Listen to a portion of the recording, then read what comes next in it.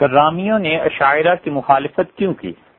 اصل مسئلہ یہ تھا کہ یہ کرامی جو تھے ایمان کو اس حد تک معاذ اللہ کم درجے کا جانتے تھے کہ یہ کہتے تھے ایمان نام ہے اقرار کا اور دل سے مان لینے کا، اور وہ بھی صرف اللہ تک محدود ہے.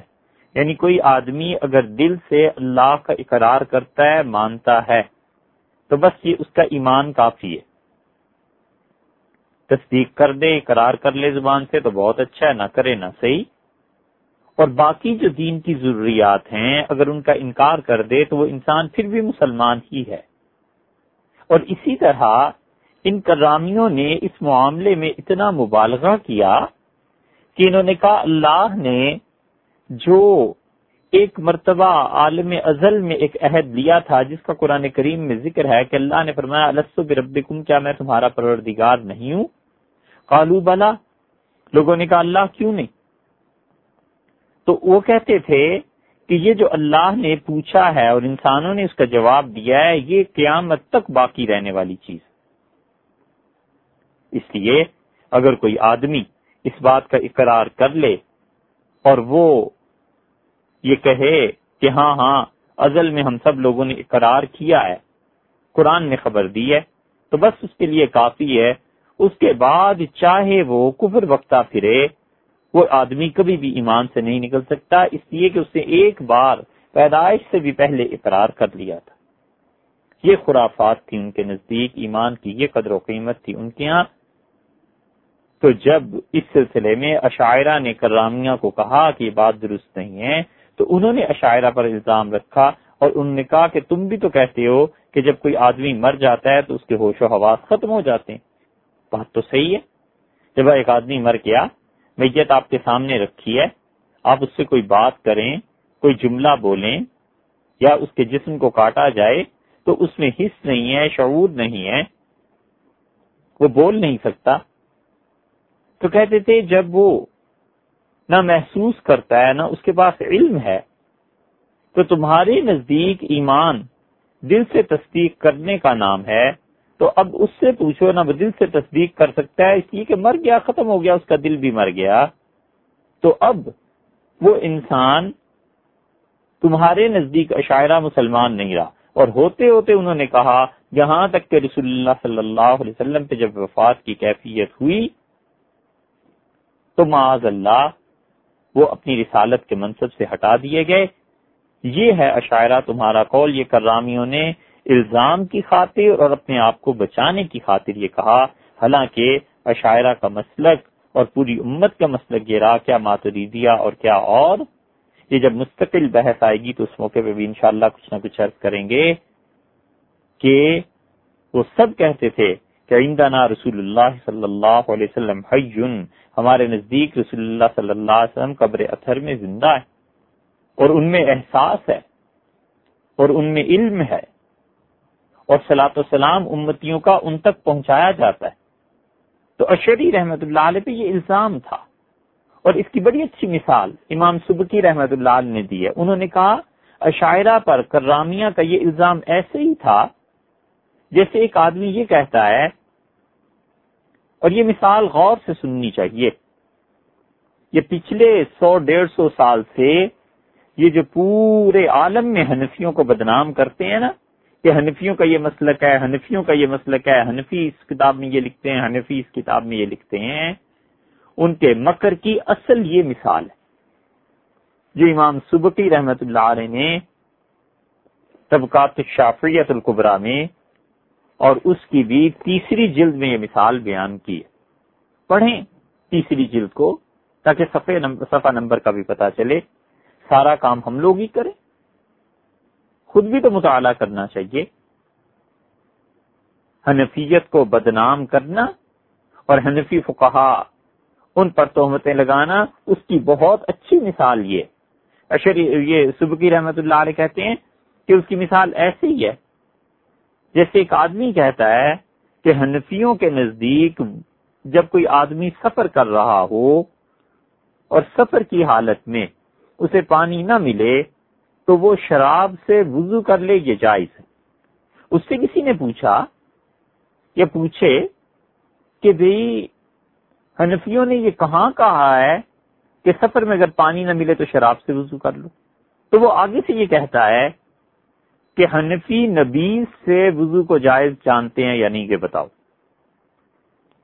مسئلہ فقہ کا یہ ہے کہ ایک آدمی سفر کر رہا ہے، پانی نہیں ملتا اسے، تو پانی کے اوصاف میں سے کوئی وصف بدل جائے، مثلا کھجوریں اس میں ڈبو دی تھی اور اس میں کھجوروں کی مٹھاس آ گئی، رنگ آ گیا کچھ، تو پانی اپنے اصل حکم سے بدل گیا نا، کیونکہ اس میں مٹھاس آ گئی، تو اب یہ شربت ہو گیا، پانی نہیں رہا۔ تو حنفی فقہا نے کہا کہ تیمم کی بجائے اس سے وضو کر لے۔ تو یہ آدمی کہتا ہے کہ جب تم اس شربت کا نام نبیذ ہے،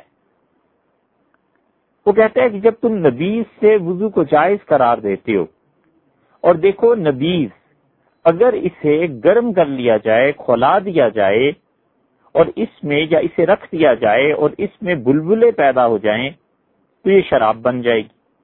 تم اس شراب کو کہتے ہو کہ وضو اس سے کر لیں، یہ جائز، یہ پینے سے نبیذ کے جب وہ رکھی رہی اور اس میں بلبلے پیدا ہو گئے تو اس میں نشہ آ گیا، تم اس نبیذ سے کہتے ہو کہ وضو کرنا جائز ہے، تو اس میں بھی نشہ ہے اور شراب میں بھی نشہ ہے، کیونکہ دونوں جگہ نشہ قدر مشترک ہے، کامن چیز ہے، اس لیے تمہارا یہ خیال ہے کہ اگر کسی آدمی کو سفر میں پانی نہیں ملا تو وہ شراب سے وضو کر لے، تم نبیذ کہتے ہو، وہی شراب ہے وہی نبیذ ہے، فرق ہی کیا؟ یہ ہے وہ مکر۔ اب کہاں شراب، کہاں نبیذ، کہاں شربت، اور شربت کو کھلایا جائے پھر اس کے بعد کہیں جا کر اس میں بو پیدا ہو، یا اس میں پھر شراب کی جو حرمت کی علت ہے وہ پیدا ہو اور اس میں نشہ پیدا ہو، یہ بات کی بات ہے۔ اس طرح تو ہر حلال چیز کو حرام کیا جا سکتا ہے۔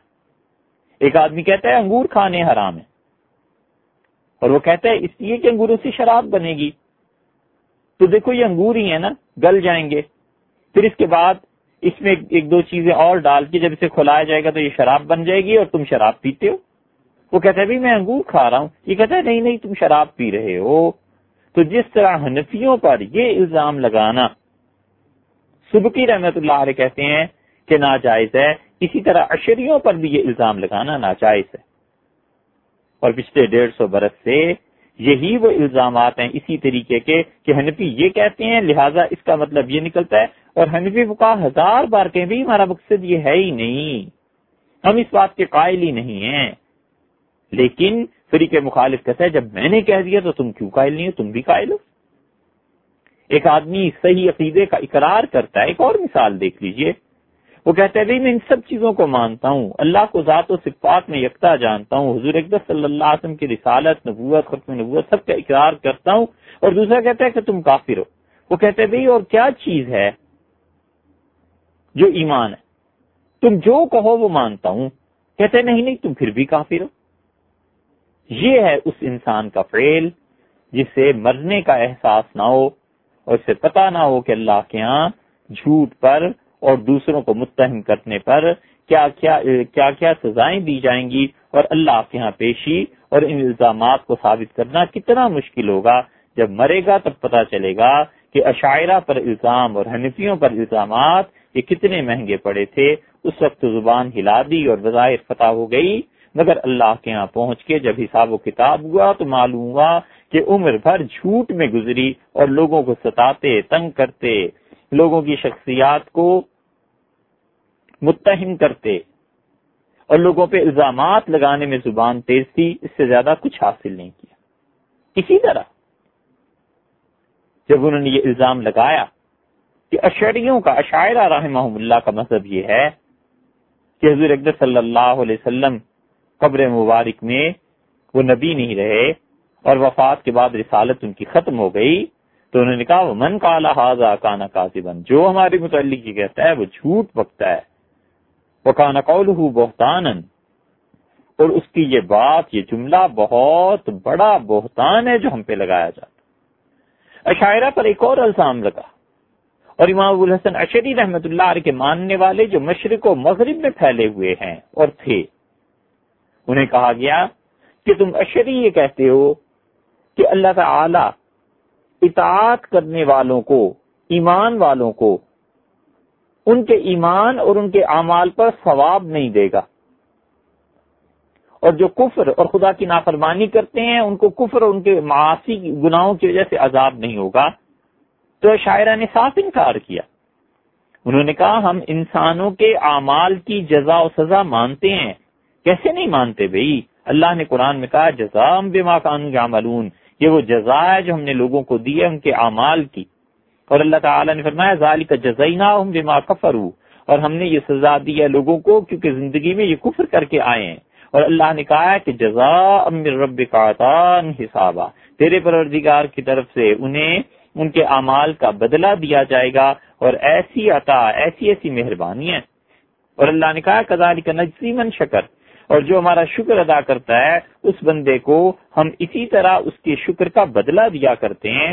تو انہوں نے کہا کہ یہ کون کہتا ہے ہمارے متعلق یہ جھوٹا الزام لگاتا ہے کہ ہم اللہ کے فضل اور اللہ کے عذاب سے پہلے آدمی کے نیکی اور گناہ کے کاموں کا انکار کرتے ہیں۔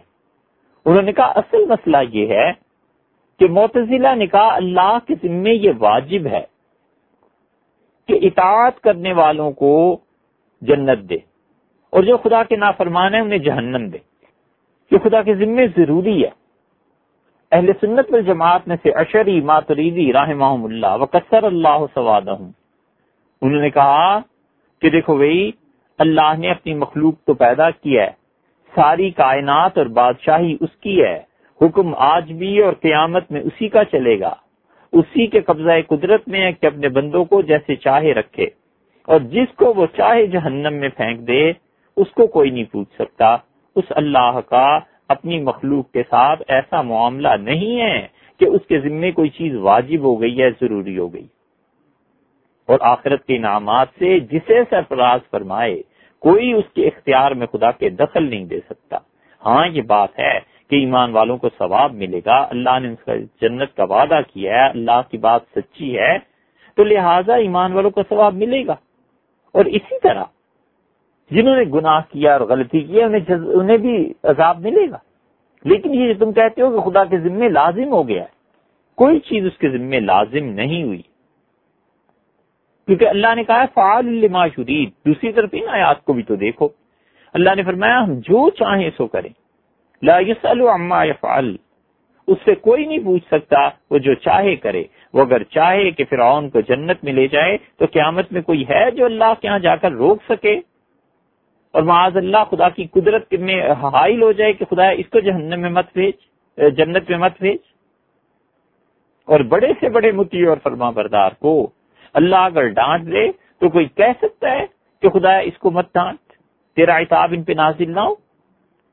اللہ اللہ ہے اور مخلوق مخلوق ہے، بندے بندے ہیں اور خدا خدا ہے، دونوں کے درمیان کوئی ایسا تعلق نہیں ہے کہ جس کی وجہ سے وہ اللہ عز و جل مجبور ہو جائے۔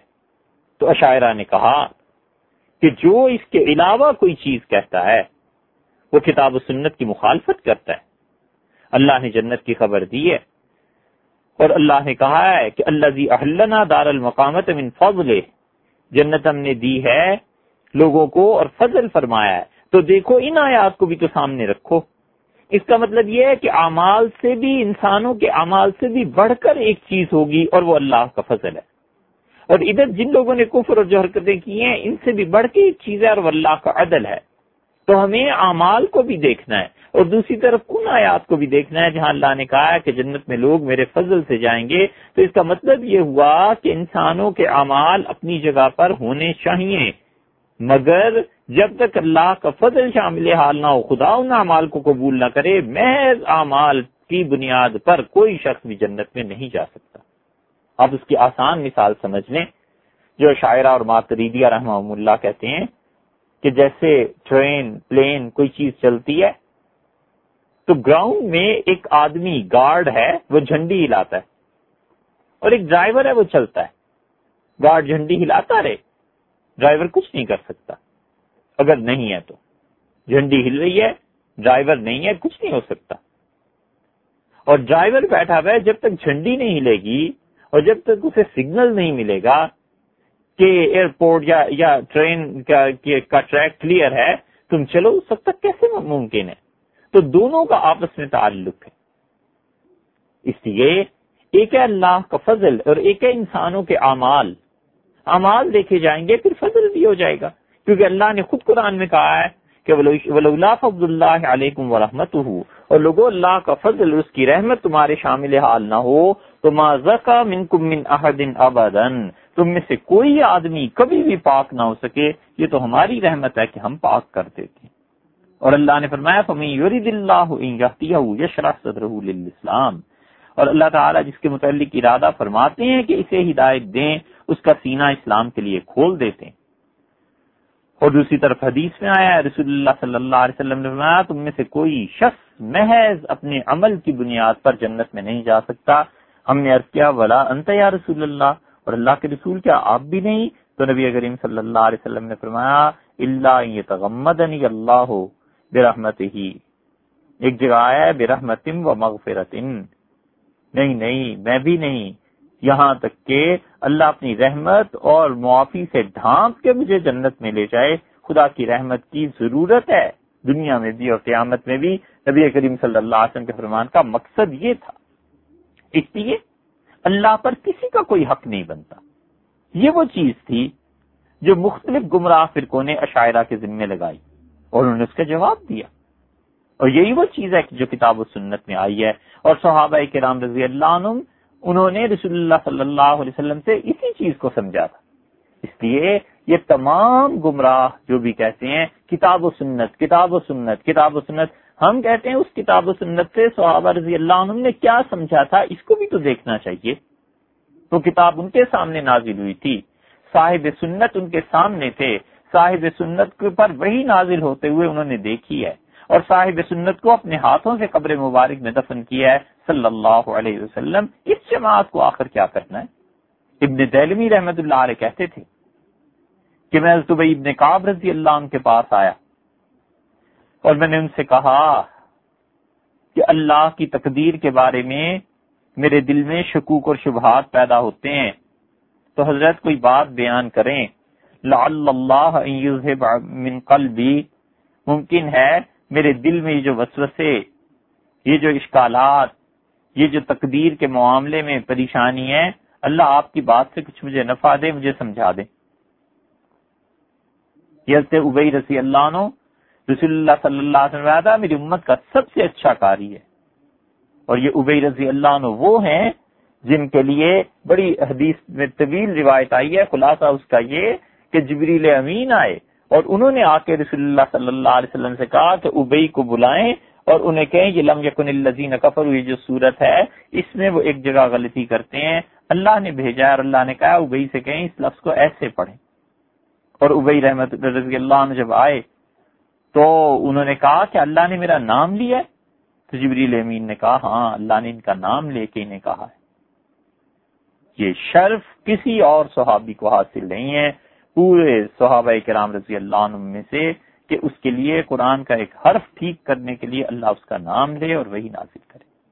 تو یہ کہتے ہیں راوی کہ میں حضرت ابی رضی اللہ عنہ کی خدمت میں حاضر ہوا تو انہوں نے مجھ سے کہا کہ بیٹے لو ان اللہ عز وجل عذب اہل السماوات، اللہ تعالیٰ سارے آسمانوں کو اور ساری زمین والوں کو اکٹھا اٹھا کر جہنم میں پھینک دے تو یاد رکھو وہ ظلم کرنے والا نہیں ہے، یہ اس کا ظلم نہیں ہے.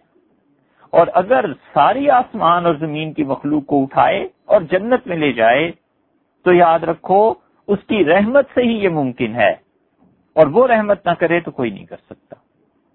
اور پھر مجھ سے کہنے لگے کہ وَلَوْ أَنفَقْتَ مِثْلَ أُحُدٍ ذَهَبًا، اور میں تمہیں یہ بتاؤں کہ احد پہاڑ کے برابر سونا تم خدا کی راہ میں خیرات کر دو تو اللہ تم سے وہ قبول نہیں کرے گا جب تک کہ تم خدا کی تقدیر پر ایمان نہیں رکھو گے.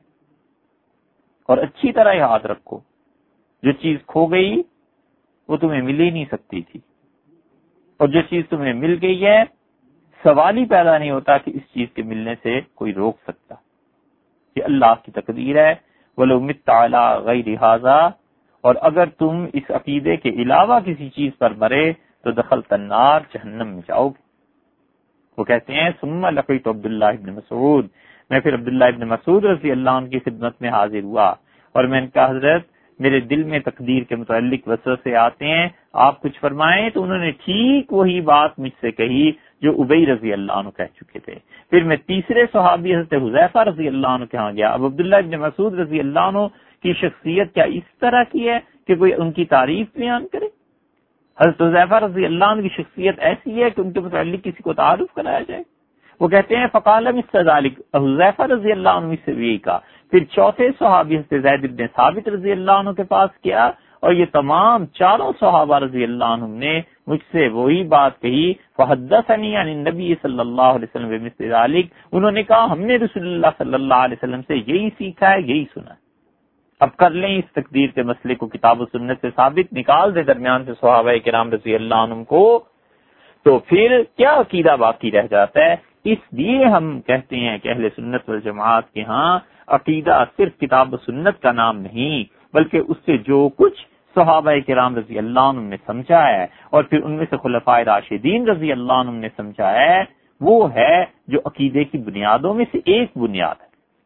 اسی لیے حضور اقدس صلی اللہ علیہ وسلم سے حضرت حذیفہ رضی اللہ عنہ روایت کرتے ہیں کہ نبی کریم صلی اللہ علیہ وسلم نے تقدیر کے معاملے میں سختی سے یہ بات ارشاد فرمائی کہ دیکھو لوگ ایسے بھی آئیں گے جو کہیں گے تقدیر کسی چیز کا نام نہیں، یہ اس امت کے مجوسی ہیں، بت پرست ہیں، اگر یہ بیمار ہو جائیں تو ان کی عیادت کو نہ جانا، اور اگر یہ مر جائیں تو ان کے جنازے میں نہ جانا۔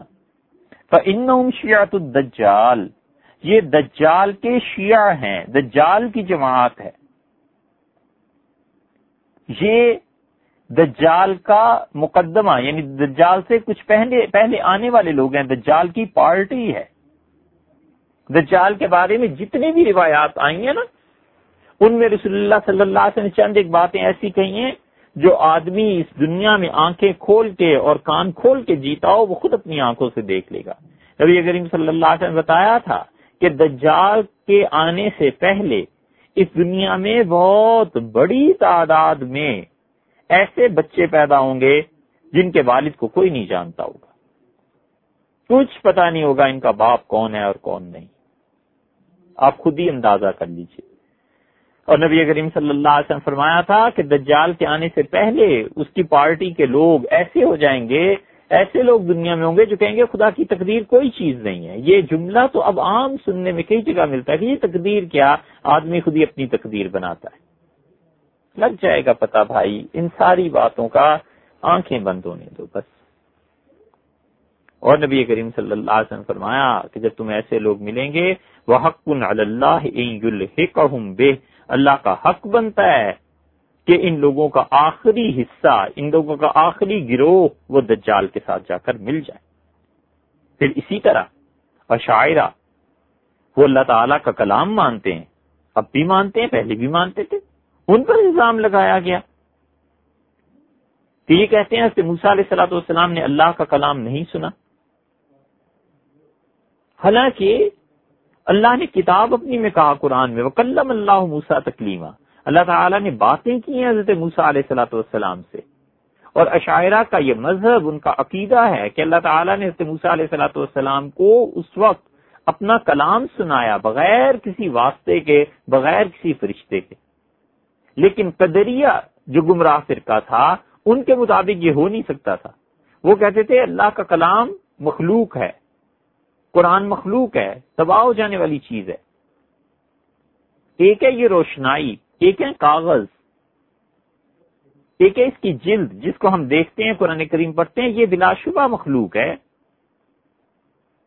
اگر معاذ اللہ کوئی آگ میں ڈالے گا تو جل جائے گا، پانی میں بہا دیجئے بہہ جائے گا، مگر ایک ہے اللہ کا وہ کلام جو اس نے اپنے فرشتوں کو دیا، اور نبی کریم صلی اللہ علیہ وسلم کے پاس فرشتے لے کے آئے، وہ جو خدا کے اس کلام کی صفت ہے وہ مخلوق نہیں۔ اور حضرت موسیٰ علیہ الصلوۃ والسلام نے اللہ کا کلام سنا، اور وہ درخت سے بظاہر آ رہا تھا، حضرت موسیٰ علیہ الصلوۃ والسلام وہاں گئے ہیں، لیکن یہ مطلب نہیں ہے کہ وہ درخت بول رہا تھا، معاذ اللہ یہ قدری کہتے تھے کہ وہ درخت بول رہا تھا۔ اگر درخت بول رہا تھا تو وہ تو پھر کلام درخت کا ہوا، اللہ کو تو نہ ہوا۔ یہ تھے امام ابو الحسن اشعری رحمۃ اللہ علیہ. اللہ تعالی نے انہیں قبولیت سے نوازا، اللہ نے ان کے مسلک کو پھیلایا، یہاں تک کہ ان پر بھی وہ وقت آیا جو ہر آنے والے پر آتا ہے، اور ابو الحسن اشعری رحمۃ اللہ علیہ کا انتقال 330 ہجری میں ہوا. اور پھر ابو الحسن اشعری رحمۃ اللہ علیہ کے ماننے والے، ان کے پیروکار اہل سنت والجماعت دنیا میں پھیلے. آہستہ آہستہ ان کے شاگرد، ان کی کتابیں پھیلنی شروع ہوئیں.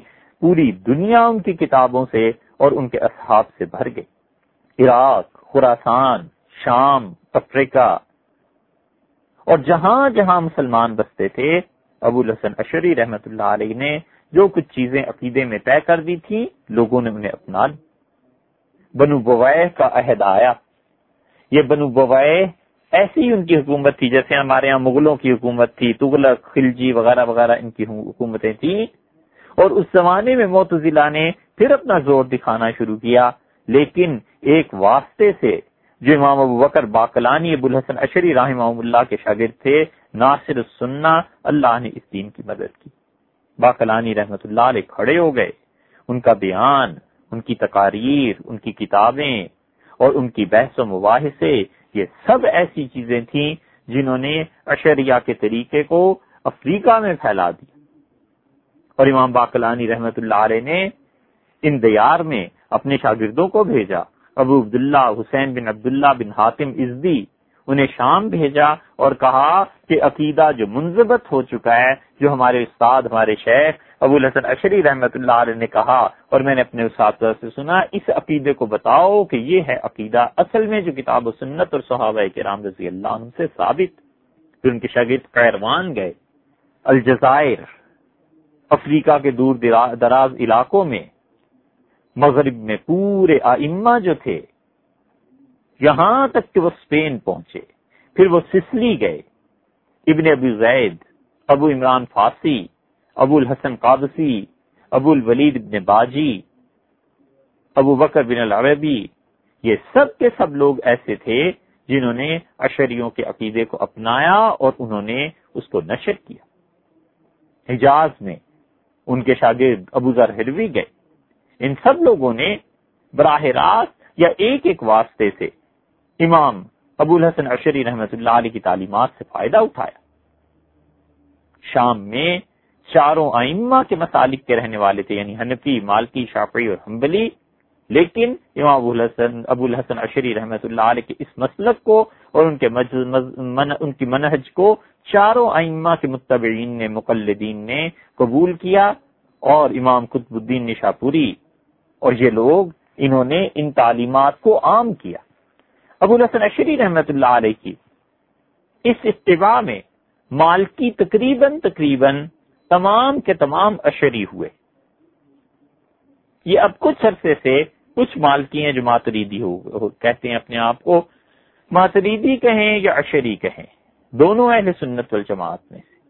اور امام شافعی رحمۃ اللہ علیہ کے اکثر پیروکار، یعنی 75% ان کے ماننے والے وہ سب کے سب اشعری ہیں، اب بھی ہیں، پہلے بھی تھے. اور حنفیہ میں کم ہوئے جو اشعری ہوئے، ایسے سمجھ لیجئے جیسے تقریباً 30%، بہت حد ہو گئی تو 35% بس. وگرنہ حنفیوں کی اکثریت یہ ماتریدی ہوئے جن کا ذکر آگے آتا ہے. اور حنبلی، ان حضرات کا ذکر بھی آتا ہے، ان کی اکثریت ایسے تھی جو سلفی ہوئے. یہ سلفی رحمہم اللہ کیسے کہلاتے تھے، یہ بھی انشاءاللہ تیسرے طریق میں ذکر آ جائے گا. اشاعرہ کے ذکر کے بعد ہم عرض کریں گے کہ ماتریدی کون تھے، اور ماتریدیوں کے بعد پھر یہ کہ حنابلہ یا سلفی حضرات جی کون تھے رحمہم اللہ، وہ بھی اہل سنت والجماعت میں سے ہیں. یہ تینوں کی جو تقسیم ہے بہت معمولی چیزیں ہیں آپس میں اختلاف کی، وگرنہ در حقیقت یہ سب اہل سنت. باقلانی رحمت اللہ کے عہد میں یہ چیزیں پھیلی. اور حنفیوں میں تقریباً 70%، 65% یہ سب ماتریدی تھے. اور ہم لوگ ماتریدی ہیں اپنے عقیدے کے اعتبار سے. ماوراء النہر، یہاں پر ماتریدی پھیلے. ترکوں میں افغانستان میں، ہندوستان میں، چین، سمرقند، بخارا، یہ سارا ماوراء النہر کا علاقہ، یہ سب کے سب ماتریدی تھے، اور اللہ تعالی نے ان میں بڑی برکت دی، اس لیے امت کی اکثریت ایسی تھی جو ماتریدی ہوگی۔ ایک بات ذرا سی اور غور کرنے کے قابل ہے، اور یہ آگے چل کے شاید کہیں آ جائے، وہ یہ کہ امام ابو الحسن اشعری رحمۃ اللہ علیہ کا براہ راست ٹکر اور مقابلہ تھا معتزلہ سے، اس لیے جس چیز کو معتزلہ نے کہا کہ یہ ایسی ہے، ابو الحسن اشعری رحمۃ اللہ علیہ نے اس کے برعکس کہا کہ یہ ایسی نہیں ہے۔ خاص طور سے جب ہم عقیدے میں اس مسئلے کو دیکھتے ہیں کہ کوئی بھی چیز اچھی ہے یا بری ہے، اس کا فیصلہ عقل کرے گی یا شریعت کرے گی، تو اس میں جو معتزلہ کا مسلک تھا، ابو الحسن اشعری رحمۃ اللہ علیہ ٹھیک اس کے برعکس گئے۔ تو یہ وہ جگہ تھی، بغداد، بصرہ، عربوں کے یہ سارے علاقے جہاں ان لوگوں کی ٹکر تھی، اور یہ آپ جانتے ہی ہیں کہ جب ٹکر لگتی ہے تو پھر کہیں نہ کہیں تھوڑا بہت اعتدال کے مسلک سے ذرا سا ہٹ بھی جاتا ہے۔ یہ چیز تو ہو رہی تھی یہاں، اور اس زمانے میں ایک ہستی اور بھی تھی، اور وہ لوگ اس ٹکر میں براہ راست یہاں شامل نہیں تھے، بلکہ ہزاروں کوس کے فاصلے پہ ماوراء النہر میں، سمرقند میں تھے، تو ان کے پاس دونوں دلائل پہنچتے تھے، معتزلہ کی باتیں بھی، مختلف گمراہ فرقوں کی باتیں بھی، اور ابو الحسن اشعری رحمۃ اللہ علیہ کی باتیں بھی۔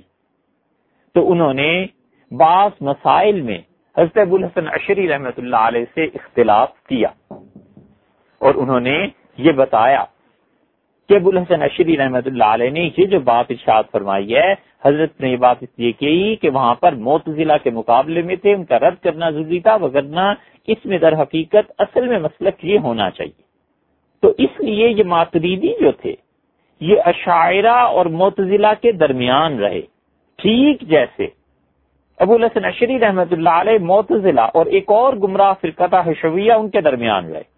جو صورتحال ابو الحسن اشعری رحمۃ اللہ علیہ کو بصرہ اور بغداد اور ان علاقوں میں پیش آ رہی تھی، وہ امام الہدا محمد بن محمود ابو منصور ماتریدی رحمۃ اللہ علیہ ان کو پیش نہیں آ رہی تھی وراء النہر میں۔ ایک یہ وراء النہر کا علاقہ، وراء النہر کا علاقے سے مراد یہ ہے کہ جہاں پر روس اور افغانستان ان کی حدود وغیرہ ملتی ہیں، جیہون اور سیہون دو دریا ہیں۔ یہ دو دریا نبی کریم صلی اللہ علیہ وسلم نے فرمایا تھا کہ میں نے معراج میں اللہ کے عرش کے نیچے سے نکلتے ہوئے دیکھے۔ عرب جب چلتے تھے حجاز سے، عراق سے، اردن سے، شام سے، یہ تو اب تقسیم ہو گئی نا، اس وقت تو یہ سارے علاقے ایک ہی ہوا کرتے تھے، تو یہ اپنے گھوڑوں اونٹوں کو دوڑاتے تھے اور پہاڑی راستے طے کرتے ہوئے جب افغانستان پہنچتے تھے، عراق سے مثلا افغانستان آتے تھے، ترکی سے افغانستان آتے تھے، اردن شام سے آتے تھے، تو اس سارے علاقے کو عبور کر کے جب یہ جاتے تھے تو آگے چل کر یہی دو بڑے دریا تھے جو ان کے راستے میں پڑتے تھے۔ تو یہ لوگ کہتے تھے کہ فلاں آبادی وراء النہر ہے، یعنی دریا کے اس طرف ہے، دریا کے پرلے طرف ہے۔ تو دریا کی جو پرلی طرف تھی، اس سے مراد دریائے جیہون اور دریائے سیہون تھے، اسے کہتے ہیں ماوراء النہر کا علاقہ، جس میں آج ترکمانستان اور یہ سمرقند وغیرہ وغیرہ جو ریاستیں ہیں سب کی سب شامل ہیں۔ یہاں پر سمرقند کا ایک محلہ تھا ماترید، اس میں امام الہدا ابو منصور رحمت اللہ علیہ تھے۔ یہ ماتریدی اس محلے کی طرف نسبت ہے، جیسے ہم حضور اقدس صلی اللہ علیہ وسلم کو کہتے ہیں کہ وہ مکی تھے، مدنی تھے، اسی طرح ابو منصور رحمت اللہ علیہ ماتریدی تھے، اور ماترید کیا تھا؟ ایک چھوٹا سا گاؤں یا محلہ یا قصبہ تھا سمرقند کے قریب، ابو منصور رحمت اللہ علیہ وہاں تھے۔ تو جتنی اطلاعات وہاں پہنچتی تھیں، وہاں کا علاقہ بالکل ان مباحث سے پاک تھا۔ وہاں سے لوگ آئے، کوفہ آئے، امام ابو حنیفہ رحمت اللہ علیہ کے پاس پڑھا، امام محمد، امام ابو یوسف رحمت اللہ علیہ کے پاس پڑھا، اور وہیں سے لوٹ گئے واپس۔ تو حنفیت کا وہ گڑھ بن گیا۔ اتنے اس ماوراء النہر کے احسانات ہیں، اتنے احسانات ہیں اس علاقے سے، اور ہندوستان میں حیدرآباد دکن کے اتنے احسانات ہیں کہ پڑھنے والے جو پڑھتے ہیں اور تاریخ والے جانتے ہیں کہ قیامت تک مسلمان ان کے احسانات کا بدلہ نہیں چکا سکتے۔ اللہ تعالیٰ ان علاقوں کے اور جن لوگوں نے اس میں دین کا کام کیا ہے، خدا انہیں اپنی برکتوں اور رحمتوں سے نوازے۔ انہوں نے بے پناہ محنت کر کے ان سب چیزوں کو بچایا۔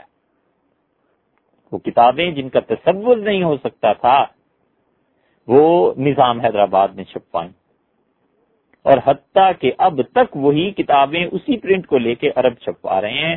حیدرآباد والوں کا اتنا احسان ہوا، اور یہ جو ماوراء النہر کے علاقے تھے ان کا بھی اتنے علماء یہاں پیدا ہوئے۔ یہاں سنت غالب تھی، فقہ غالب تھی، عقلیات غالب تھیں، پٹھان تھے، سب اپنے عقیدے میں بڑے مضبوط، دین پر بڑے ڈٹے ہوئے۔ تو یہ لوگ یہاں بیٹھ کر تنقید کرتے تھے، تو انہوں نے جو احادیث اور کتاب و سنت سے چیزیں تھیں اور صحابہ کرام رضی اللہ عنہم سے انہیں ان کا حق دیا، اور جو عقل کی باتیں تھیں عقل کو اپنے مقام پر رکھا۔ تو اس لیے یہ جو ماتریدیہ تھے، امام ابو منصور ماتریدی رحمت اللہ علیہ کے شاگرد، اور پھر ان کے شاگرد، اور پھر ان کے شاگرد، حتیٰ کہ ہم سب ماتریدی جو ہیں، ہم نے اشاعرہ کی چیزیں بھی دیکھی، معتزلہ کی چیزیں بھی دیکھی، اور امام ابو منصور رحمت اللہ علیہ نے فیصلہ فرمایا کہ اس میں یہ چیز زیادہ حق کے قریب ہے، یہاں ذرا سی معتزلہ سے مخالفت کی وجہ سے اپنے مقام سے ہٹ کے بات ہو گئی۔ کل ایسے مسائل چھوٹے بڑے ملائے جائیں تو تقریباً 50 کے قریب بنتے ہیں، لیکن بنیادی طور پر وہ 4-5 مسائل ہی ہیں۔ انشاءاللہ جب بحث آگے چلے گی تو ان کی تشریح ہم کریں گے کہ اشاعرہ اور معتزلہ میں، اشاعرہ اور ماتریدیہ میں کس جگہ پر پہنچ کر فرق پڑ گیا۔ وگرنہ امام ابو الحسن اشعری اور امام ابو منصور ماتریدی رحمت اللہ علیہم یہ دونوں اہل سنت والجماعت کے امام ہیں۔ پوری دنیا کی مشرق، مغرب، شمال اور جنوب جہاں کہیں کوئی اہل سنت والجماعت کا فرد ہے وہ در حقیقت انہی کے طے کردہ عقیدے کے مطابق ہے، اور ان کا کوئی عقیدہ نہیں ہے۔ انہوں نے کتاب، سنت اور صحابہ کرام رضی اللہ عنہ کی تشریحات سے جو کچھ سمجھا ہے انہوں نے ضبط کر کے دے دیا۔ اور ان سے بھی پہلے اور ان کے معاصرین میں ایک ہستی امام ابو حنیفہ رحمۃ اللہ علیہ کی تھی، جن کا ذکر آتا ہے، جنہوں نے فقہ اکبر لکھی، اور پھر امام شافعی رحمۃ اللہ نے عقیدے کی بحث کی، اور ان کا سب سے بڑا وکیل اور نمائندہ وہ امام طحاوی رحمۃ اللہ علیہ تھے۔ تو اس لیے جو ابتدا میں عرض کیا گیا تھا کہ 4 آدمی اس میدان میں اٹھے ہیں اور غالب آ گئے، چھا گئے، سب سے پہلے امام ابو حنیفہ رحمۃ اللہ علیہ، اور پھر اس کے بعد ابو الحسن اشعری رحمۃ اللہ علیہ، اور ان کے بعد امام طحاوی رحمۃ اللہ علیہ، اور ان کے بعد ابو منصور ماتریدی شیخ رحمۃ اللہ علیہ۔ یہ 4 آدمی تھے جنہوں نے عقیدے میں بے حد محنت کی، اور ان لوگوں نے تنقید کر کے رکھ دی۔ اب بات آ گئی ابو الحسن اشعری رحمۃ اللہ علیہ کے بعد ابو منصور ماتریدی رحمۃ اللہ علیہ کی۔ اتنا بڑا آدمی، اتنا صاحب علم کہ اس کی خدمات جب پھیلنا شروع ہوئی ہیں اور اس انسان کی یہ چیزیں سامنے آئی ہیں تو مشرق اور مغرب میں ماتریدی ہو گئے۔ مالکیوں نے امام ابو منصور ماتریدی رحمۃ اللہ علیہ کے مسلک کو اپنایا اور حنفیوں نے اپنایا، لیکن یہ امام ابو منصور ماتریدی رحمۃ اللہ علیہ تھے کون؟ تاریخ سے بڑی کوتاہیاں ہوئیں، اور یہ بڑے بڑے لوگ جو تاریخ کی نظر بچا کر اور نظر سے چھپ کر اپنے آپ کو بالکل گمنامی کی حالت میں لے گئے، اللہ نے ان کے اخلاص کو قبول کیا، اللہ نے ان پر فضل فرمایا، اللہ تعالیٰ نے ان کے کام میں برکت دی، اللہ نے ان کا نام پورے جگ میں روشن کر دیا، مگر یہ لوگ اتنی گمنامی کی حالت میں گئے ہیں کہ تاریخ کچھ نہیں بتاتی کہ یہ آدمی کون تھا۔ بڑے بڑے لوگ تاریخ کی نظر سے اپنے آپ کو چھپا گئے۔ ابھی کے آدمی کو لے لیجئے، کون شخص ہے جو قرآن کریم کا اردو میں ترجمہ کرے اور تفسیر لکھے اور شاہ عبد القادر صاحب محدث دہلوی رحمۃ اللہ علیہ سے بے نیاز ہو سکتا؟ کون آدمی ہے جو قرآن کو کما حقہ سمجھنا چاہے اور شاہ عبد القادر صاحب رحمۃ اللہ علیہ کے کوچے سے گزرے بغیر سے قرآن سمجھ میں آ جائے؟ لیکن شاہ عبد القادر صاحب محدث دہلوی رحمۃ اللہ علیہ کے حالات آپ کبھی ڈھونڈنے نکلیں تو اب تک کئی برس، شاید 30 سال ہو گئے ہمیں ان کے حالات تلاش کرتے ہوئے، لیکن ہمیں اتنا بھی نہیں ملا کہ ہم ایک صفحے سے زیادہ لکھیں، کچھ نہیں پتا چلتا۔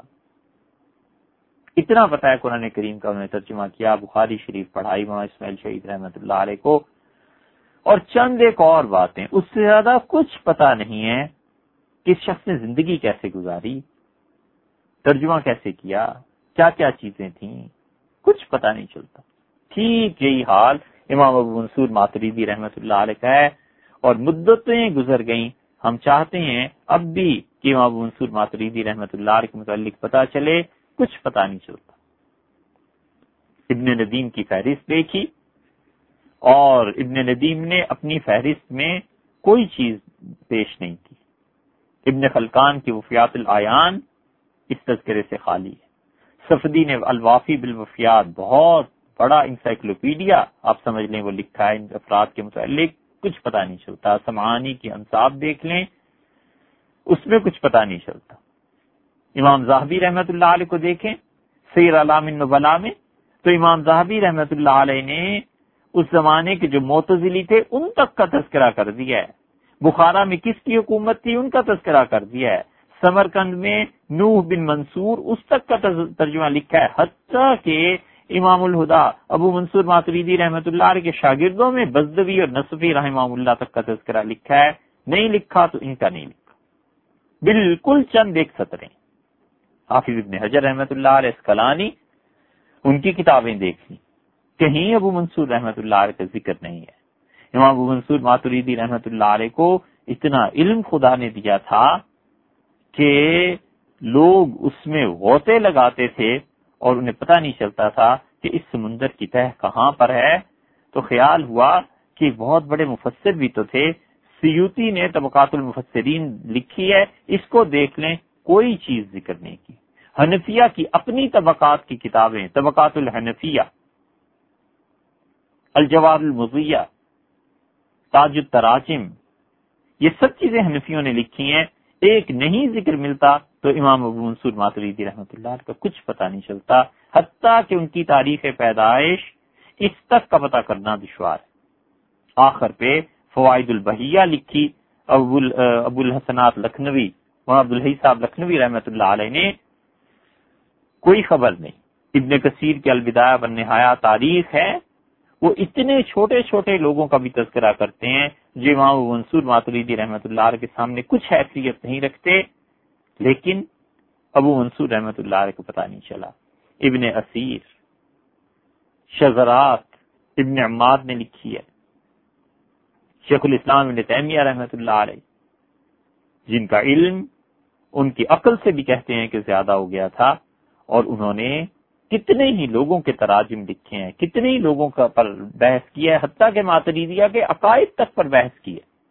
پھر وہ کتابیں جو خالصتاً علم کلام کے موضوع پہ ہیں، فلسفے کے موضوع پہ ہیں، امام ابو الحسن اشعری رحمۃ اللہ علیہ کتنے مقالات ہیں، بغدادی کے الفرق بین الفرق ہے جس کے حوالے کئی مرتبہ دیے گئے، ابن حزم کی فصل ہے، اسفرائینی کی تفسیر ہے، شورستانی کے الملل والنحل ہے، یہ ایسے 25-30 کتابیں ہیں کہ پورے اب تک کی اسلامی تاریخ، علم کلام، فلسفہ، اس کا مجموعہ ہے، اور یہ سب چیزیں یعنی یہ کتابیں دسیوں کتابیں ہیں، اور پورے 1500 برس کی سمجھ لیجیے تاریخ ہے، لیکن آج تک 30 برس ہو گئے، امام ابو الحسن اشعری رحمۃ اللہ علیہ کے متعلق پتہ چلتا ہے، اور ابو منصور ماتریدی رحمۃ اللہ علیہ کے متعلق اتنا بھی پتہ نہیں چلتا اس اللہ کے بندے کا کہ کوئی آدمی 2 صفحے ہی ڈھنگ سے لکھ لے کہ ابو منصور ماتریدی رحمۃ اللہ علیہ آخر شخصیت کیا ہے۔ اس لیے جہاں ان کا ذکر آیا ہے، لوگوں نے سمرقند کا ذکر چھیڑ دیا ہے، ماترید جس قصبے محلے کے تھے اس کا ذکر چھیڑ دیا ہے، ان کے شاگردوں کا بیان کہ ان کے شاگرد کون تھے یہ تاریخ نے محفوظ رکھا ہے، ان کے اساتذہ کون تھے تاریخ نے یہ بھی محفوظ رکھا ہے، وہ پتہ چل جاتا ہے، نہیں پتہ چلتا تو اس انسان کا نہیں پتہ چلتا۔ لیکن ان کو اللہ نے جن برکتوں سے نوازا ہے اس کی مثال تیسری اگر آپ کے سامنے رکھیں تو وہ مثال ہے جو حضرت صابر کلیری رحمت اللہ علیہ کی ہے۔ ان کا بھی یہی حال ہے، وہ اپنی صدی کے مجدد سلسلہ چشتیہ کے شیخ فرید الدین مسعود شکرگنج رحمت اللہ علیہ کے خلفاء میں سے تھے، اور اللہ نے اتنی برکت سے انہیں نوازا ہے کہ چشتی نظامیوں کے بعد چشتیہ صابریہ سلسلہ آج پورے بر صغیر میں اور دنیا میں جہاں خانقاہیں قائم ہو رہی ہیں اور تصوف کے ڈانڈے یہ جا کر اب ملتے ہیں حضرت سے صابر کلیری رحمت اللہ علیہ سے، مگر صابر کلیری رحمت اللہ علیہ تھے کون، کہاں سے چلے، کتنے، کب پیدائش کیا تھی، وفات کب ہوئی، ان کی تعلیمات کیا تھی، کچھ پتہ نہیں چلتا۔ اور شاہ عبد القادر صاحب محدث دہلوی رحمت اللہ علیہ اور صابر کلیری رحمت اللہ علیہ ہی نہیں، اور ابو منصور ماتریدی رحمت اللہ علیہ ہی نہیں، کتنے ہی اللہ کے ایسے بندے تھے جنہوں نے اپنے آپ کو اللہ کے لیے مٹا دیا، مگر ان کے مالک نے ان کی ناقدری نہیں کی، ان کے مالک نے ان کی خدمات کو قبول کیا، ان کے مالک نے ان کی تعلیمات میں برکت دی۔ اس لیے آج 1100 سال گزر جانے کے بعد بھی ہم امام ابو منصور ماتریدی رحمت اللہ علیہ کا ذکر کس ادب اور احترام سے کرتے ہیں؟ آخر کوئی تو چیز ہوگی کہ پسند کرنے والے نے پسند کر لی۔ بس اتنا پتہ ہے کہ محمد بن محمود ابو منصور ماتریدی سمرقندی، اور امام الہدا انہیں کہتے تھے، امام المتکلمین بھی کہتے تھے، اور اہل سنت والجماعت کے ائمہ میں گنے جاتے تھے، اور بس باقی تعریف کے کلمات بہت ہیں، لیکن اصل حقیقت کی زندگی کا کچھ پتہ نہیں۔ ماترید یا ماتریت یہ ایک محلہ تھا، ایک گاؤں تھا سمرقند کے قریب، سمعانی نے اس کا ذکر کیا ہے، اور موجم البلدان میں یاقوت نے، اور انہوں نے کہا کہ امام الہدا کی نسبت اسی شہر، اسی قصبے کی طرف ہے، اور سمرقند کو سب جانتے ہیں کہ سمرقند بہت مشہور شہر ہے۔ اور ایک روایت یہ بھی ہے کہ امام ابو منصور ماتریدی رحمت اللہ علیہ یہ حضرت ابو ایوب انصاری رضی اللہ عنہ کی اولاد میں سے تھے، اور ابو ایوب انصاری رضی اللہ عنہ کا نام تھا خالد بن زید۔ یہ ابو ایوب انصاری خالد بن زید رضی اللہ عنہ جو تھے یہ مدینہ منورہ کے رہنے والے تھے۔ حضور اقدس صلی اللہ علیہ وسلم کی اونٹنی مدینہ منورہ میں ہجرت کے بعد یہیں جا کر رکی تھی، اور حضور اقدس صلی اللہ علیہ وسلم 17 مہینے تقریباً، جب تک کہ آپ نے اپنی ازواج مطہرات کے لیے گھر نہیں بنا لیے اور جب تک کہ مسجد نبوی نہیں بن گئی، تقریباً 1.5 برس تک رسول اللہ صلی اللہ علیہ وسلم نے یہاں پر انہی کے گھر میں قیام فرمایا ہے، اور پھر نبی کریم صلی اللہ علیہ وسلم اپنے حجرہ مبارک میں منتقل ہو گئے تھے۔ بس یہ روایت ملتی ہے کہ امام ابو منصور ماتریدی رحمت اللہ علیہ اس نسل میں سے تھے۔ کب پیدا ہوئے کچھ پتہ نہیں چلتا۔ جب یہ پتہ چلتا ہے کہ محمد بن مقاتل یہ ان کے شاگرد ہیں، تو محمد بن مقاتل رازی کا سنہ وفات دیکھا گیا تو معلوم ہوا 248 ہجری میں ان کا انتقال ہوا ہے۔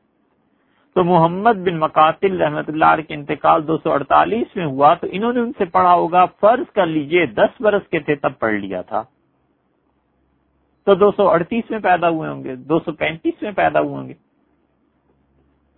بس اسی طرح کچھ کہا جا سکتا ہے، وگرنہ کچھ پتہ نہیں ہے کہ ان کا سنہ وفات کیا ہے۔ البتہ اس پر سب متفق ہیں کہ 333 ہجری میں امام الہدا ابو منصور رحمت اللہ علیہ کا انتقال ہوا۔ تاج قبر زادہ نے بہت اچھی بات لکھی ہے، انہوں نے کہا اہل سنت والجماعت کی عقیدے کے اعتبار سے امامت 2 ہی افراد نے کی ہے پوری امت میں، ایک حنفی تھے، ایک شافعی تھے، اور حنفیوں میں امام ابو منصور ماتریدی رحمت اللہ علیہ تھے، اور شافعیوں میں ابو الحسن اشعری بصری رحمت اللہ علیہ تھے۔ اور ایک آدھ واقعہ اور بھی مل جاتا ہے کہ امام ابو منصور ماتریدی رحمت اللہ علیہ کے شیخ ابو النصر تھے، یہ ان کے پاس جاتے تھے پڑھنے کے لیے، اور ایک وقت وہ آ گیا کہ جب تک یہ نہیں جاتے تھے ان کے استاد سبق نہیں پڑھاتے تھے، اور جب یہ اٹھ کے سبق لے کے چل دیتے تھے تو ان کے اساتذہ کہتے تھے کہ وَرَبُّكَ يَخْلُقُ مَا يَشَاءُ وَيَخْتَارُ، کہ ہمیں تعجب ہے اس لڑکے پہ، اللہ جس کو چاہتا ہے چن لیتا ہے علم کے لیے، اور اللہ تعالیٰ جس کو چاہتا ہے پسند کر لیتا ہے. یہ ایسا لڑکا ہے کہ اس سے بہت کچھ امیدیں وابستہ ہیں، بس آگے کچھ نہیں. اور اتنا معلوم ہے کہ انہوں نے محمد بن مقاتل رازی، جن کا ابھی ذکر گزرا، ان سے پڑھا ہے. محمد بن مقاتل ان کے مشائخ، ان کے اساتذہ میں سے، رے کے رہنے والے تھے، جہاں کے ابو بکر جساس رازی رحمۃ اللہ علیہ تھے. اور محمد بن مقاتل نے سفیان بن عیینہ، ابو معاویہ، وکی اور ان لوگوں سے پڑھا ہے. اور ان کے اپنے شاگردوں میں محمد بن ایوب حمامی اور محمد بن علی بن حکیم ترمذی جنہیں کہتے ہیں، یہ سب ان کے شاگردوں میں سے تھے. اور ان کا انتقال ہوا ہے 242 ہجری میں. اور محمد بن مقاتل نے کس سے پڑھا تھا؟ محمد بن مقاتل نے پڑھا تھا امام محمد رحمت اللہ علیہ سے. اور امام محمد رحمت اللہ علیہ شاگرد تھے امام ابو حنیفہ رحمت اللہ علیہ کے.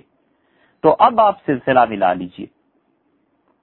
جیسے ہم نے سلسلہ پیش کیا تھا ابو الحسن عشری رحمت اللہ علیہ کا حضور اکبر صلی اللہ علیہ وسلم تک، اور ان کے جد امجد حضرت ابو الحسن عشری رحمت اللہ علیہ تک، بالکل یہ سلسلہ اس طرح چلتا ہے کہ امام الہدا ابو منصور ماتریدی رحمت اللہ علیہ نے پڑھا ہے محمد بن مقاتل سے. اور محمد بن مقاتل شاگرد تھے امام محمد بن حسن شیبانی کے، اور وہ شاگرد تھے امام ابو حنیفہ کے، اور وہ حماد کے. اور حماد بن ابی سلیمان نے ابراہیم نخعی سے پڑھا، اور ابراہیم نخعی نے اسود اور علقمہ سے پڑھا، اور انہوں نے عبداللہ ابن مسعود سے، اور انہوں نے حضور اکبر صلی اللہ علیہ وسلم ان سے پڑھا رحمہم اللہ. یہ ہے وہ سلسلہ جو ہمارا عقیدے کا سلسلہ ہے کہ ایک سے ایک آدمی جڑا ہوا ہے کہ کس نے کس سے پڑھا. تو امام محمد رحمت اللہ علیہ کے ایک واسطے سے شاگرد ہوئے ابو منصور ماتریدی رحمت اللہ علیہ. اس لیے حنفی فقہا نے ابو منصور ماتریدی رحمت اللہ علیہ نے جو کچھ مسلک بیان کیا اور عقیدہ اس کو اپنا لیا. اور ان کے دوسرے استاد احمد بن عباس بن حسین تھے، اور یہ بھی سمرقند کے تھے. ابو نصر عیاضی کے نام سے عام طور پر جانے جاتے ہیں. اور ان کے استاد جو تھے وہ احمد بن اسحاق جوزجانی تھے، اور انہوں نے اپنے بیٹوں ابو بکر محمد اور ابو احمد کو بہت اچھا پڑھایا. ادریسی نے سمرقند کی تاریخ میں ابو نصر کا ذکر کیا عیاضی رحمت اللہ علیہ کا، اور یہاں تک ان کے متعلق لکھا گیا تاریخ میں کہ جب ابو نصر عیاضی رحمت اللہ علیہ صرف 20 برس کے لڑکے تھے تو جس ریاست میں رہتے تھے حکومت نے انہیں اپنا نمائندہ مقرر کر دیا کہ یہ آدمی اسلام کے بارے میں، شریعت کے بارے میں جو کچھ کہے حکومت کی رائے وہی ہے جو اس لڑکے کی رائے. اور اتنی تعلیم دی انہوں نے مسلمانوں کو، اتنا کچھ پڑھایا کہ آتا ہے جب ان کی شہادت ہوئی تو انہوں نے اب امام الہدا شیخ ابو منصور ماتریدی رحمت اللہ علیہ جیسے 40 شاگرد چھوڑے، جن میں سے ایک ہی امام ابو منصور ماتریدی رحمت اللہ علیہ. باقی 39 جو تھے ان کا کیا ہوا؟ یہ ہے اصل بات کہ اللہ جس کو چاہے چن لے، اور اللہ تعالی جس کے ساتھ برکت کر دے اس کا علم پھیل جاتا ہے. امام ابو حنیفہ رحمت اللہ علیہ جو فقیہ تھے، ان جیسے کئی ایک اور فقیہ تھے، لیکن اللہ نے امام صاحب رحمت اللہ علیہ کو چن لیا. امام صاحب رحمت اللہ علیہ کی مظلومیت ان کے کام آ گئی. جو لوگوں نے انہیں تہمتیں لگائیں اور جن کٹھن حالات سے وہ گزرے اور جن مصائب اور تکالیف کا سامنا انہیں کرنا پڑا، اللہ نے اس راہ کو قبولیت کی راہ سے گزار دیا. اور اب 1500 برس ہو گئے وہ شخص گزر گیا، اب تک دنیا میں سب سے زیادہ ان کے پیروکار پائے جاتے. تیسرے استاد امام الہدا ابو منصور رحمت اللہ علیہ کے وہ احمد بن اسحاق جوزجانی تھے. اور یہ جو ابو بکر جوزجانی ہیں جن کا کئی جگہ ذکر ملتا ہے یہ وہی ہیں. اور ان کے چوتھے استاد نصیر بن یحییٰ بلخی تھے. اور نصیر بن یحییٰ بلخی جو ہیں یہ بہت بڑے لوگوں میں سے ہیں، اور انہوں نے حنفی فقہ میں، کلام میں بہت کام کیا، خاص طور پہ حکمرانوں کے تعلقات اور جسے آپ فارن پالیسی کہتے ہیں کہ کس طرح کیا جائے گا، ان سب فقہا نے اس پر کام کیا. اور خود امام ابو منصور ماتریدی رحمت اللہ علیہ کے شاگردوں کو دیکھیے تو ان میں ابو القاسم حکیم سمرقندی تھے، اور حکیم ابو القاسم سمرقندی نے بلخ کے مشائخ سے علم حاصل کیا تھا، اور انہوں نے بیعت بھی بلخ کے مشائخ سے کی تھی۔ یہ جو اب کہتے ہیں نا تصوف بدعت ہے اور یہ چیزیں ہیں، انہیں سوچنا چاہیے کہ یہ 3 اور 4 صدی کے ائمہ تھے، اس زمانے میں بھی یہ سلسلے جاری تھے، تو اتنے بڑے بڑے لوگوں کو پتہ نہیں چلا تھا کہ یہ سب چیزیں بدعت ہیں؟ جو پھونک کے قدم عقیدے اور عمل میں رکھنے والے تھے، انہوں نے بھی، یہ ابو القاسم حکیم سمرقندی نے تصوف جو تھا بلخ کے مشائخ سے حاصل کیا، اور فقہ اور کلام انہوں نے امام ابو منصور ماتریدی رحمۃ اللہ علیہ سے پڑھی، اور عبداللہ ابن سہل، عمر ابن عاصم، یہ سب کے سب ان کے شاگرد ہیں۔ آگے حکیم ترمذی کے نام سے، حکیم سمرقندی کے نام سے جو چیزیں آتی ہیں وہ انہی کی۔ ابو المعین رحمۃ اللہ علیہ جو کنز الدقائق کے شارح ہیں، انہوں نے نہیں، وہ اور ہیں۔ ابو معین نے کہا کہ 335 ہجری میں ان کا انتقال ہوا، اور ابو القاسم حکیم سمرقندی نے ایک چھوٹا سا رسالہ لکھا ہے السواد الاعظم۔ یہ جو رسالہ ہے تمام ماتریدیوں کے عقائد میں بہت اہمیت کا حامل ہے، بہت چھوٹا سا رسالہ ہے، اور بعد میں اس کی شروحات بھی بہت سی لکھی گئی، اور اس میں تو شبہ نہیں کہ اس رسالے کی اپنی جگہ اہمیت ہے، لیکن مستشرقین میں جو گولڈ ظہیر ہے نا، یہ کہتا ہے کہ سب سے پہلے ماتریدیوں نے یہ تصنیف لکھی، اور یہ مستشرقین کے ان جھوٹی باتوں میں سے ہے جو جھوٹ انہیں بہت لکھے ہیں۔ اس گولڈ ظہیر نے جو جھوٹ لکھے ہیں اپنی کتابوں میں، ان میں سے یہ تیسرا جھوٹ ہے۔ سب سے پہلے اس نے جھوٹ بولا ابو ہریرہ رضی اللہ عنہ پہ، پھر جھوٹ اس نے بولا شہاب زہری رحمۃ اللہ علیہ پہ، اور یہ تیسرا اس کا جھوٹ ہے۔ اس کی وجہ یہ ہے کہ ماتریدیوں کے پاس اس سے پہلے امام الہدا ابو منصور ماتریدی رحمۃ اللہ علیہ کی اپنی کتاب التوحید موجود تھی، تو ماتریدیوں کا مرجع اور مسلک کہ ہمارا عقیدہ کیا ہے، وہ کتاب التوحید سے لیا گیا۔ یہ حکیم ترمذی تو بعد کے آدمی۔ اسی طرح ابو منصور رحمۃ اللہ علیہ کے ایک اور شاگرد تھے ابو الحسن علی ابن سعید رستغفن، یہ بھی ایک چھوٹا گاؤں تھا سمرقند کے قریب، وہاں کے تھے، وہ بہت بڑے مشائخ تھے سمرقند کے، جن میں ان کا شمار کیا جاتا ہے۔ اور فقہ کی کتابوں میں جو امام رستغفنی کا ذکر ہے وہ یہی ہے، اور امام رستغفنی انہوں نے باقاعدہ کتابیں لکھی، اور ایسا مقام بھی ہے جہاں انہوں نے اپنے استاد ابو منصور ماتریدی رحمۃ اللہ علیہ سے بھی ایک مسئلے میں اختلاف کیا ہے، لیکن وہ مسئلہ عقیدے سے متعلق نہیں ہے۔ وہ مسئلہ یہ ہے کہ جب مجتہد اجتہاد کرے اور اجتہاد میں غلطی ہو جائے تو پھر اس کا کیا مقام ہوتا ہے۔ پھر وہ بہت مشہور آدمی ہے امام بزدوی رحمۃ اللہ علیہ۔ یہ بزدوی جو ہیں، بزدوا ایک قصبہ تھا، ان کی طرف ان کی نسبت ہے، اور امام بزدوی رحمۃ اللہ علیہ جو ہیں وہ بھی امام ابو منصور ماتریدی رحمۃ اللہ علیہ کے شاگرد ہیں۔ پھر ابو احمد اجازی ہیں، وہ ان کے شاگرد ہیں۔ یہ ساری کی ساری چیزیں جو ہیں، اس سے پتہ چلتا ہے کہ ابو منصور ماتریدی رحمۃ اللہ علیہ کے اساتذہ اور ان کے شاگرد کتنے بڑے بڑے لوگ تھے، اور ایک نہیں پتہ چلتا تو خود اس ہستی کے حالات زندگی کا نہیں پتہ چلتا، مگر اللہ نے جن برکات سے انہیں نوازا ہے اس سے اندازہ ہوتا ہے کہ یہ خدا کے کتنے پاک، کتنے نیک اور کتنے صحیح علم اور عقیدے والے آدمی تھے۔